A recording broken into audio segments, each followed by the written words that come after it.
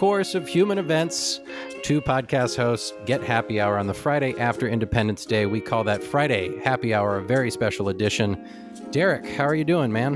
I'm doing well. Looking forward to chatting with you, Tyler. Well, I'm looking forward to it too. Here's the deal. Derek just returned a couple weeks ago from a conference that our listeners are well aware is really, Peter and I find it very interesting, this Managed Retreat Conference at Columbia University. And Derek, you got to go and you have some reflections on it, and I'm just eager to hear your takeaways. Absolutely. So, yeah, I'm excited to talk about it. And I do want to talk a little bit about some happy beach experiences that we've had to celebrate the 4th of July. But being our nation's birthday, it got me reflecting a little bit about what we as Americans value. And retreat, just the word retreat, is definitely not one of the things we value, right? We don't, retreat is so down. It's such a downer, right? You're retreating, you're losing, you're running away. But it was a really interesting conference, and I think there were some good discussions and some good discussions about what the word means and how to think about it. So what do you think, though? I mean, you're totally right about the concept of retreat, but you know, what we've talked about this before on the shows, various podcasts about when it's framed as a retreat, even as a managed retreat, it's like we're giving something up. But if you were to say, like, turn that on its head and view it from the other perspective, maybe maybe we are not retreating from anything. It's a different relationship for sure with the coastline. Yeah, no question. And it was fun to go to a conference. I spent a lot of my time in DC, where it's very sort of, we're trying to solve practical problems. People are working on policy. And it was nice to go to a conference at Columbia University where you really had some of the big thinkers in the country, folks from Harvard, Stanford, Columbia, the prestigious universities of the country who are doing really big thinking, philosophical thinking, political, sociological thinking on these issues, and to step away from the day-to-day grind of DC to look at this. And one of the topics, or one of the things that came up, was this etymological conversation. The very opening that was the conference was called "At What Point Managed Retreat," and they talked about the idea of at what point is both a what point in time as well as what point geographically do you consider retreat. And then we talked a bit about retreat, and retreat is not just something that you do to back away from things. Sometimes retreat can be seen as a you go on retreat to reflect and to think about what needs to happen. So that was an interesting concept, but it strikes me that either definition we think of as retreat, retreat being backing away from something, or retreat being sort of stepping back to reflect upon it. Even that definition means you're going to be moving forward again, which really in the case of sea level rise and the coast is not the case. So there was a lot of discussions. I think the term that I have come to embrace, that I've heard that I like the most is realignment, because that I think is more of an accurate description. I mean, we are going to be moving away from the coastline, but in some ways the coast is following us. So it's not like you're simply moving inland. You're just shifting with the coast. You're realigning where you are. And I think realigning can also take into account, living with water, elevating. Sometimes you're actually moving up and water is going underneath you, and that can be okay too. So I don't know. What are your thoughts on realignment versus retreat? Well, I first of all, I think that word is the term realignment is a really good one, primarily because it allows. I think that this is a battle we fight in our mind, man. Like, we can put the water where we want it to go. We have the technology to do that. It seems it's really a question of understanding what we really want with that relationship with the water and how we want to manage it. And getting to that realization that perhaps stepping away from it and allowing the relationship with it to have more give and take, allow in the case of rivers and watersheds, them to be able to function as naturally as possible. And, we talked with Shannon Cuniff about this recently, about kind of tracing the coasts in and following the complexity of decisions that go into local government and just developing a little suburban area. Like it's going to produce some sort of broad cascade of consequence that will either reflect itself in some risk, or we're going to build some sort of management tool that will mitigate that risk. But anyway, I digress, and I want to circle this back to your concept of what is American. And what's interesting to me is that, well, obviously that question, what is American, is like always impossible to ask, because American is like anything and everything, which is kind of great. But I do think that, it's human. It's not just American, man. It's human. We don't want to give up our space, our connection to land, and our memories of it. It's really an emotional thing. And I don't know if it's so much American. I think that I think it's even bigger than that. I think it's really human, you know? Yeah, no, I think you're right. We certainly have that America first mentality that makes us think that, it's an American perception, but I think you're right. I think it is a human perception we have. And would it not be American to I mean, look, I'm not trying to advance some sort of American exceptionalism here, but perhaps the most American thing would be to pioneer a new perspective of relationship that isn't as industrially minded, or as Shannon would say, I believe the term is gray infrastructure. Is that right? Like, it, maybe that's our destiny. I mean, I heard it on the Democratic debates last week. Yeah, and really, when we talk about this sort of American mentality of, holding up against the seas, pushing the seas back with great infrastructure, we're really talking about that European centric. I mean, if you talk to our the first Americans, the Native Americans, they were living with water from the time they got here. I mean, you go down to Louisiana and you hear about the Houma Nation and how they allowed to have they had water living under them. I've referenced this on our podcast before, but the great history of the Gulf by Jack Davis talks about the first Americans that were would go down and live on the Gulf Coast during the winter season, but then when hurricane season came, they moved. There wasn't a permanent settlement in some of these really flood prone areas, and so maybe the true American sentiment is to adapt and realign and live with the changing dynamics of the coastline, rather than putting your concrete down and staying where you are. I think you're right, and I think you're totally right, and that's the version of the American identity that I personally feel most drawn to when it comes to coastal management.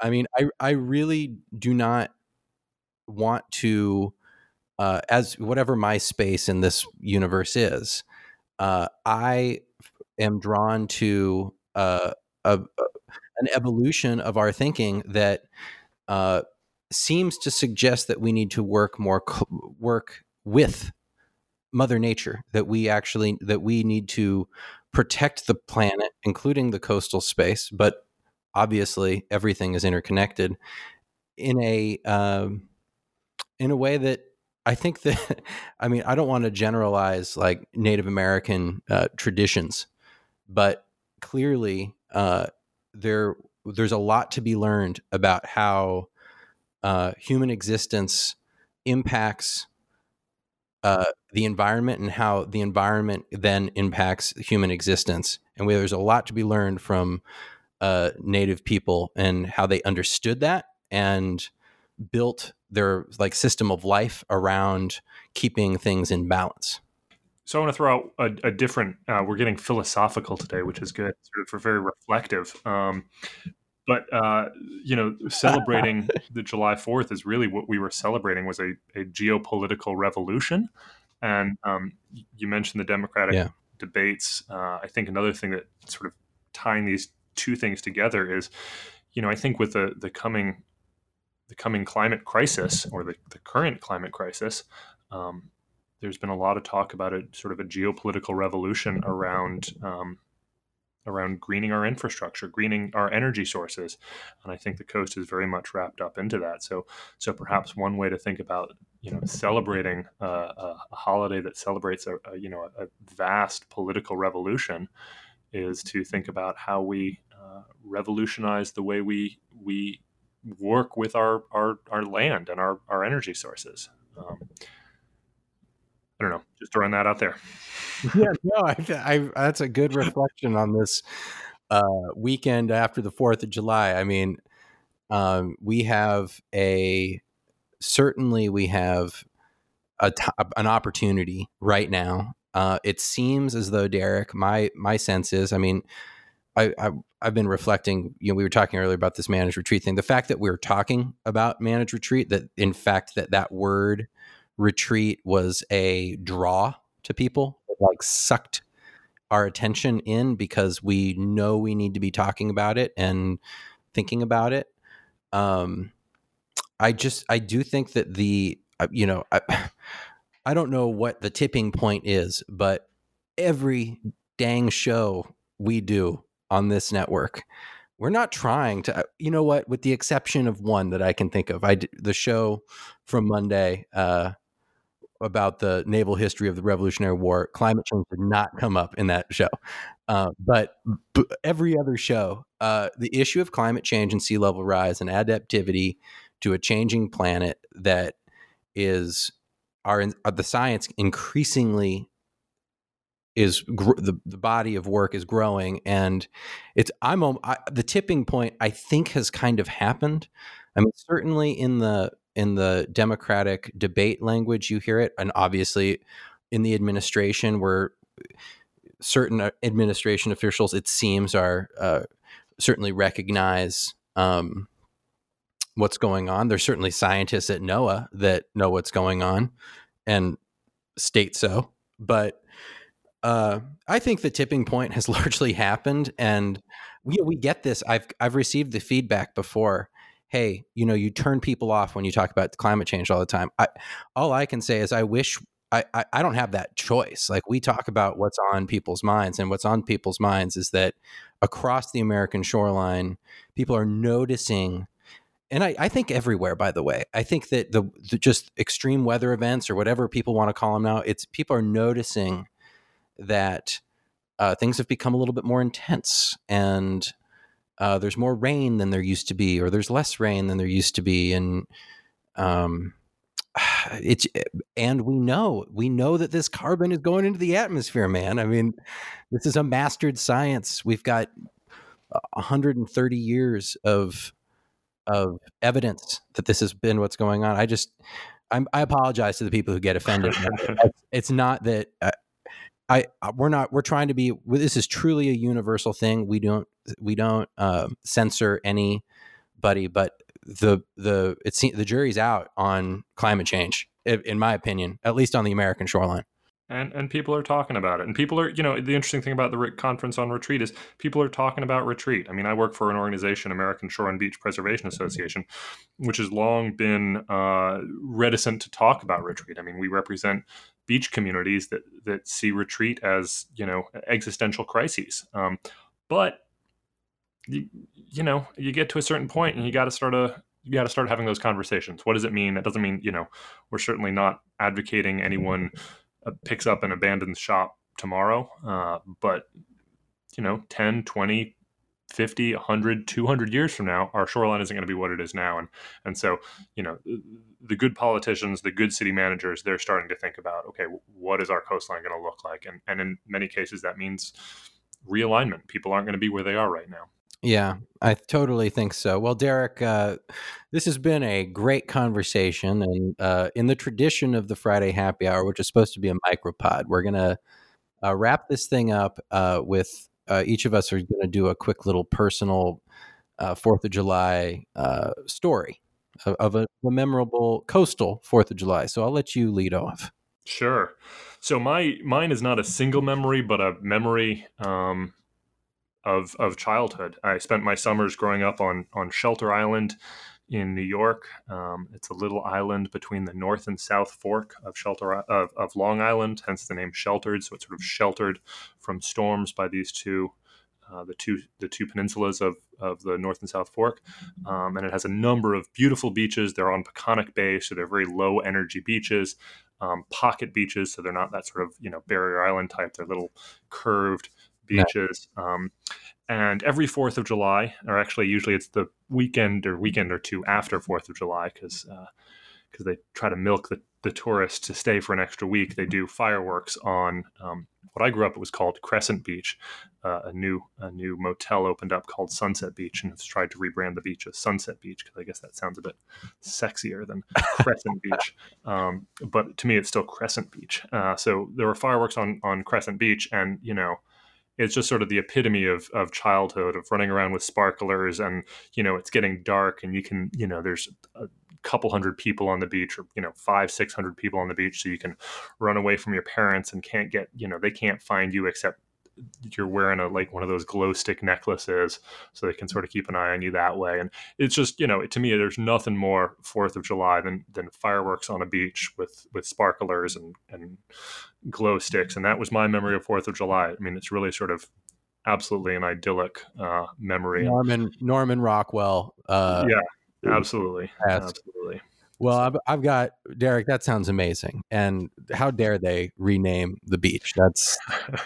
I mean, it has a beautiful sunset, so I get it. But ASBPA should have like a beach name registration. Kind of stars. Exactly. You can't just do that. But anyway, I 4th of July has always been for whatever reason, I have always loved the 4th of July. It's been my favorite holiday for as long as I can remember having holidays, Mm-hmm. And I think it's just, there's the parade, and there's like a flyover, and it's a full day because the parade's in the morning, and then you usually find some water or a pool, or, you got to cool off. I mean, goodness gracious, it's the middle of summer, so you got to find a cool place, and there's no better place to be than the beach, for sure. Mm-hmm. And I was fortunate enough one year to be out at the beach on the 4th of July, and I had taken a walk with a buddy of mine, and he surprised me with a left-handed cigarette, which we shared. And I waded out into it was just a beautiful sunset period. The sun had mostly gone down. This was on a California Ventura shoreline, so the sun kind of sets over the water out behind the Channel Islands, big golden sky, and then it kind of fades out. And I was just in the water, taking in this magnificence and the American flags dotting the shoreline, just people of all types running around in both directions as far as I could see, children of all different income levels, rich people in beach houses, and Mexican immigrants on the beach, drinking cervezas and celebrating the 4th of July. What's more American than that? And then the fireworks started going off. And if ever you have the chance to watch fireworks in the water, I highly recommend it. You get this reflection on the water, and of course you get the fireworks in the sky. It's just visually spectacular. And the sound of the waves passing by and the fireworks going off just up and down the coast. This is not an organized event. This is all black market, or I guess these might be legal, but I don't to the best of my knowledge, in California, you're not supposed to be doing this. But it happens nonetheless at the beach. It's one of the only places where you can really safely, quote unquote, safely do this kind of thing. Anyway, it was so memorable. It's burned in my mind as just a great celebration of independence, of freedom. And it doesn't make a lot of sense. Sure, there was a lot of alcohol, a lot of just bass, just woo, but there is. I love that that's a part of America. I love that that's at the heart of it. I love that's the way we do it. And I like to read the Declaration of Independence and learn about American history, and take in the deeper aspects of, the Federalist Papers and whatnot. But sometimes it's just nice to be out there and enjoy raw American enthusiasm, and it's one of my favorite aspects of the American shoreline. Yeah, me too. It sounds like we both have great fireworks memories ingrained on our soul, sitting on a beach or in the water next to a beach. Well, Derek, I wish you a very nice Independence Day weekend, and I hope that you have a lovely time with your family. Thank you, and the same to you, Tyler. We'll have to wax lyrical on retreat and revolution and celebrations again soon.